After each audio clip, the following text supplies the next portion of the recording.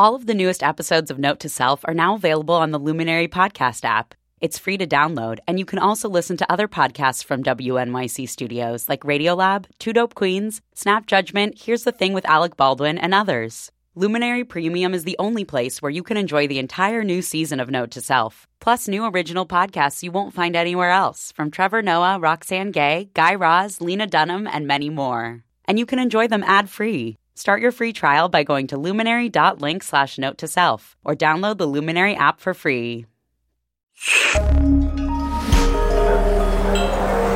Listener supported. WNYC Studios. Hello, friend. This is an episode of Note to Self, but from when we used to be called New Tech City. Same good content, just the old name. Enjoy. Sean Haufler is a senior at Yale University, and he loves the new messaging app Snapchat. If I see something funny or interesting, or if I want to let my girlfriend know what I'm thinking, I'll send her a picture of my face. You see, Sean likes it so much because everything he sends on Snapchat vanishes just seconds after it's opened. It lets you be less self-conscious about what you send. So I think people on Facebook are very self-aware of what content they put on it because they know that it's permanent and they know that people look at that content all the time and sometimes judge you based on that content. So knowing something will automatically be deleted can change what we actually say to each other, the entire way that we interact. Today on New Tech City, we embrace the delete key and question our autosave habits. I'm Manoush Zomorodi. This is New Tech City, and come along as we travel around the nation, and actually the world, to ask people, each with very different niche expertise, what's up with our computers, our email accounts, and our phones automatically saving everything? For example, right now I am going to delete this message in my Gmail account on my iPhone, and looky here, it automatically gets archived, not trashed. It's how many of the companies we rely on work. But let's ask a crazy question. What would happen if they didn't save so much? For environmental reasons? For sanity reasons? For societal reasons? And actually, it's not that crazy a question. Snapchat is raking in new customers like Sean Haufler, so many customers that they famously snubbed Facebook's $3 billion offer to buy them. And that competitors like Confide, Wink, ClipChat are popping up too, trying to trade in on being more ephemeral. Maybe we should end autosave and replace it with a grand purge. Or maybe this is just a really stupid idea. Let's find out. Yeah. So, do you think that you and your classmates would rather have more of your data disappear automatically, kind of like Snapchat has turned you on to? Could this apply to all sorts of things? I think it really depends on the content and the context, right? So it's very effective for private and personal messages where it just kind of lets you remove filters, where when you're being recorded, you are more careful about how you speak just so that it comes across clearly and adds another layer between you and what you're saying. Whereas like with you are Snapchat, right now. Yes, right now. And with Snapchat, you can be less self-conscious in that sense. Okay, so could we pretend to talk like Snapchat? Could we do that? I'm not sure if it works that way. No. What you could do is after this interview, send a Snapchat to my producer Alex to sort of sum up this interview, and no one will ever know. It'll just be between us. Sure. Cool. Will do.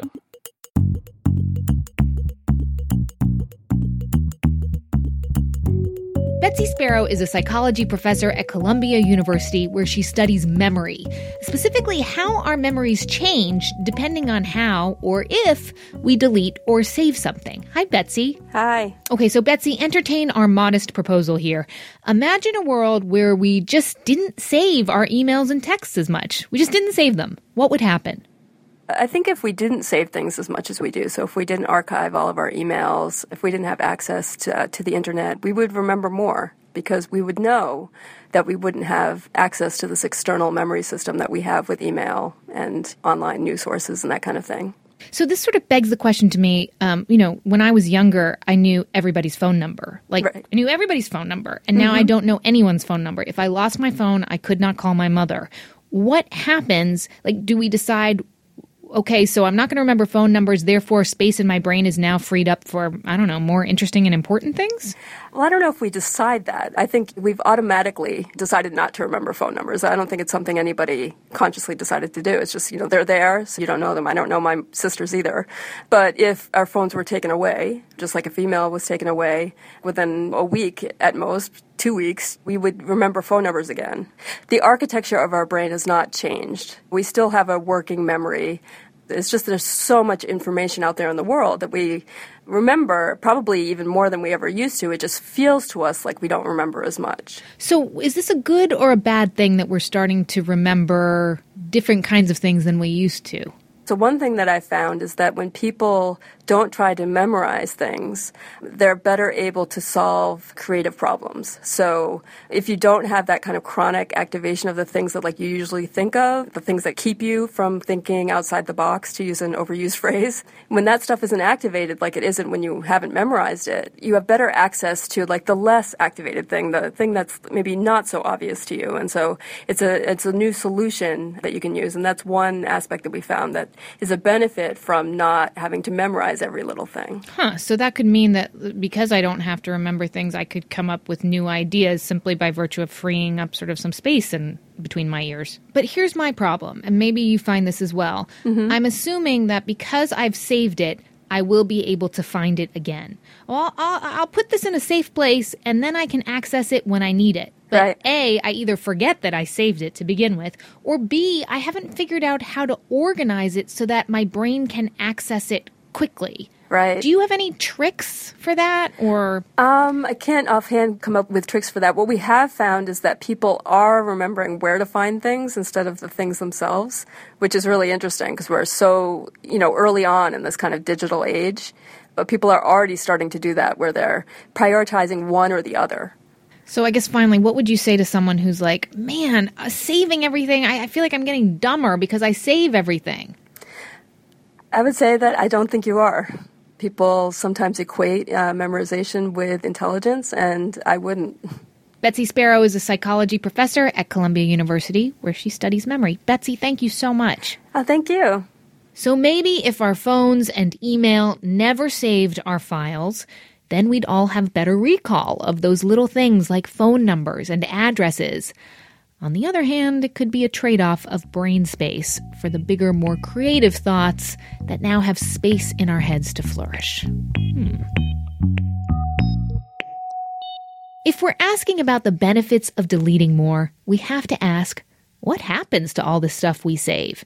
Are all those servers in various parts of the country humming away as they hold onto our digital goodies?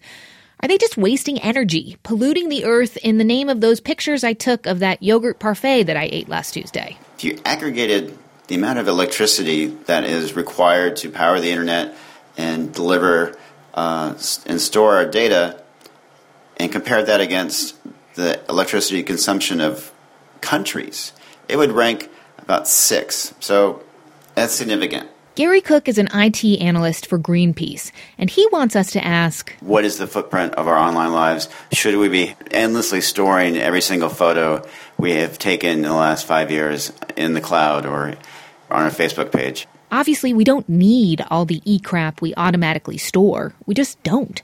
Gary and Greenpeace say we should start asking if those massive server farms are powered with renewable energy, because otherwise we're headed for an e-disaster. Our data use is growing every single day by leaps and bounds, and so is the amount of energy that is required to deliver that data.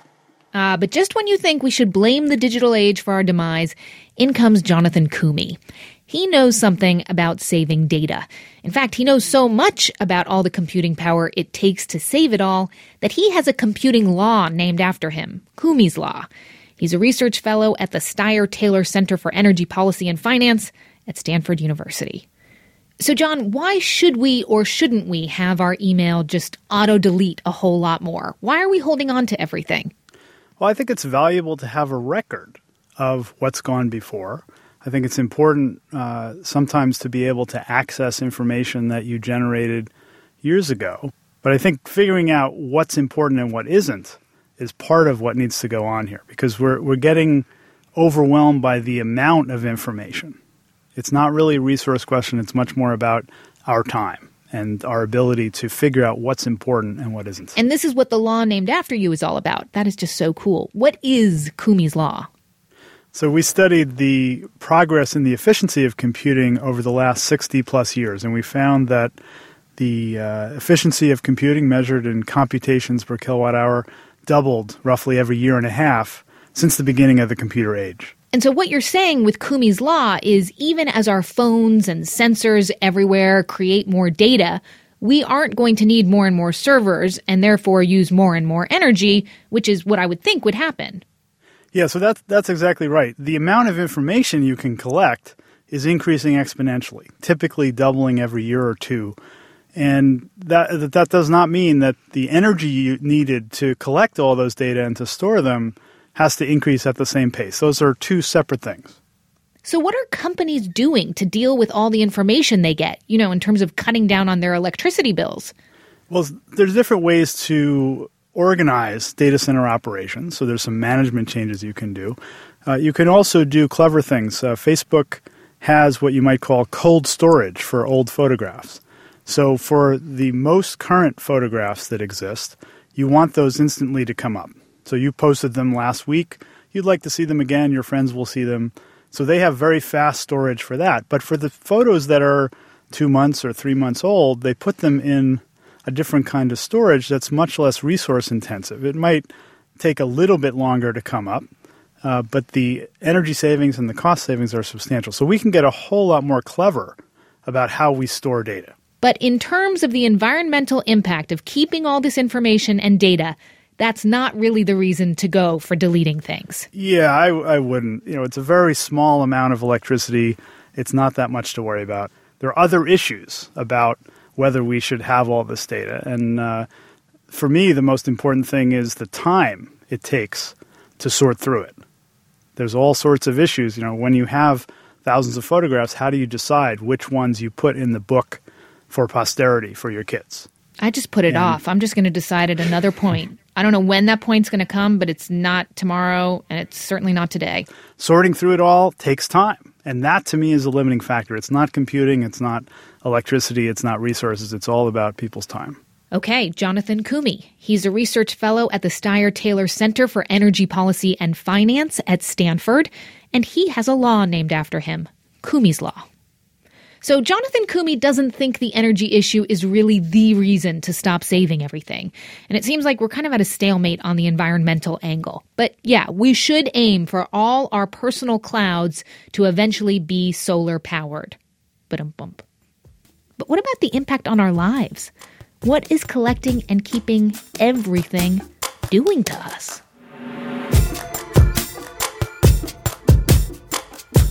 Martin Hilbert is Economics Affairs Officer of the United Nations, and he looks at how the digitization of information and communications is affecting all of our societies, and he joins us on the line from Chile via Skype.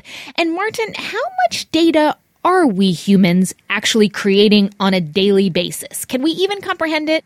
Oh yeah, we can comprehend it very well. It's exponentially growing, and it's a huge amount. We create a couple of hundred newspapers information, each one of us, every day. So it's a huge amount, and these numbers are always changing. It depends a lot on how we're measuring it and how we compress it, but that's about it. So wait, just give us a few numbers, because I think when I was doing my research on you, you were using the word exabyte, and I had only heard of a terabyte. Yeah, an exabyte. So it's kilo, mega, giga, peta, tera, exa, right? And then comes zeta. Actually, we'll get used to these ones as well, but that's actually how it grows. Okay, so Martin, how much of the data that we're creating, this deluge, is actually useful? What's the point of keeping it all?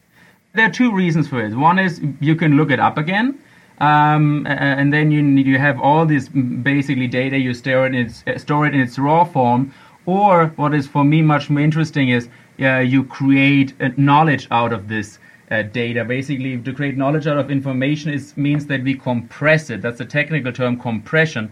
The other term would be learning. So we learn something about it, and that's then basically knowledge that helps us to make predictions. So these are the two things. We can just archive it, and then we have everything to look up. Or the other way is we just foster through it and try to create knowledge in the form of algorithms, for example. But if we are compressing it or learning from it, after we've done that, shouldn't we be able to delete it after that and move on to the next set of data? Yes, probably yes. If you're sure you got all the knowledge out of it, I would agree. If you don't need it for any archival reasons anymore, I mean, you're not interested in that anymore, and then you could go on. Now, the question is, are you sure you got all the knowledge out of it that you really wanted? So these new apps like Snapchat that sort of self-destruct after a certain amount of time, do they pain you? Do they make you sad because you can't extract the data out of them? If you want to learn, you need the data. If you want to create knowledge, you need the data. If you don't want to create the knowledge, you don't want anybody else to create knowledge about you, be it a future employer or be it the National Intelligence Agency, then you rather don't want to store this information. So take us into the future when, as you described it, we have potentially exponentially more data per person.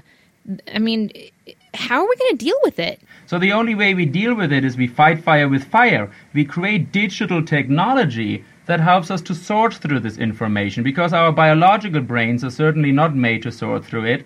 So while the last 20 years we focused a lot on creating more information and data, I think the next 10 or 20 or 30 years will focus on creating intelligent solutions to extract knowledge from it. Brings me back to my former point. So, for example, this big data paradigm, what they talk about, focuses a lot on that. The big data paradigm is not so much on how big the data is, it's actually about big data analysis. We extract knowledge from it, we analyze it, and that's the challenge for the decades to come. Okay, last question for you. When I delete something, does it actually completely go away? Nobody really deletes information because technically the reason is that deleting information always requires energy. So basically, and our computers get already very hot. You know that when you put your laptop on your lap, for example, you see how hot it becomes because it processes energy. Now, if you delete things, it will become really, really hot. So basically what computers do is they don't delete it. They just give the machine permission to override it. But until it's overwritten, it's actually still there. And even afterwards, there are ways to sometimes extract it. So actually, usually information also from these apps, from the snapshots, they don't really get deleted. So if you really worry about privacy issues and about intelligence services scooping you out, then these apps don't really help because there are still ways you can get the information back. Martin Hilbert is Economic Affairs Officer at the UN. Thank you so much, Martin. Thank you for having me. Okay, we've been around the world getting different perspectives on our big question. Should we stop saving our digital everything? When people don't try to memorize things, they're better able to solve creative problems. That's our memory lady, Dr. Betsy Sparrow, and she says that by saving relatively trivial stuff like phone numbers, we've now got more space in our brains for thinking about ideas. While the guys looking at our delete dilemma from a green point of view differ. Should we be endlessly storing every single photo we have taken in the last 5 years? The footprint of our online lives is growing so fast that it could threaten the environment. That's according to Greenpeace's Gary Cook. While Stanford's Jonathan Koomey thinks the energy used to save everything can stay contained. It's a very small amount of electricity. It's not that much to worry about. Finally, when it comes to furthering society, the UN's Martin Hilbert, well, he reminds us that we can only draw bigger conclusions, learn, if we look at all we save online as a whole. Otherwise, what's the point? If you want to create knowledge, you need the data. But here's the thing, and I forgot to mention this earlier. I also have a law named after me. Yes, Zomorodi's Law. And that law states that whatever you delete today, you're going to be looking for it tomorrow, like first thing in the morning. And so I am sticking with saving everything. But what about you? Are you starting to think that maybe you'll go for a big purge? That maybe your email account doesn't need to hang on to those messages from that day in 2009 when you and your friend went back and forth 16 times trying to decide whether to go see Avatar or The Hurt Locker, and you just never bothered to delete all of them. Or maybe you're thinking that you'd actually like to know your mom's cell phone number by heart. To save or not to save? Let us know what you think at newtechcity.org. You can email me there. And I just want to add a quick side note. You'll notice that on this show, we didn't get into the security angle on saving everything. And sadly, it's not that we forgot. Since the NSA even spies on people just playing Angry Birds, we now know that it makes no difference to the government whether you delete or save your stuff. They're getting our information as it travels, direct from the source. If they want that folder labeled vacation ideas, they will get it. On a more uplifting note, we leave you now with the sounds of me experiencing Snapchat for the very first time, thanks to our buddy at the beginning of the show, Yaeli Sean Hoffler. I had no idea that New Tech City producer Alex Goldmark was recording this actually somewhat profound moment for me. Just a reminder, I'm Manoush Zomorodi. This is New Tech City, and I'll see you next week. All right, Manoush. I have here a Snapchat from our friend. Okay, look. Well, I have 5 new Snapchats. Whoa, dude, you're popular. All right, here's Sean Hoffler's Snapchat to us. Oh, look at that. Oh, that's adorable. Look at him. He's got his nice glasses on. Totally cute. Says, That's thanks for having me with the thumbs up. It's gone. It's gone. That's it? It's gone forever. That was quick. Yeah, hey, he was an emotion. It's fleeting. That's how it works. They're gone. Wow. That was powerful, man. Take a mental picture. I actually got a lot out of that.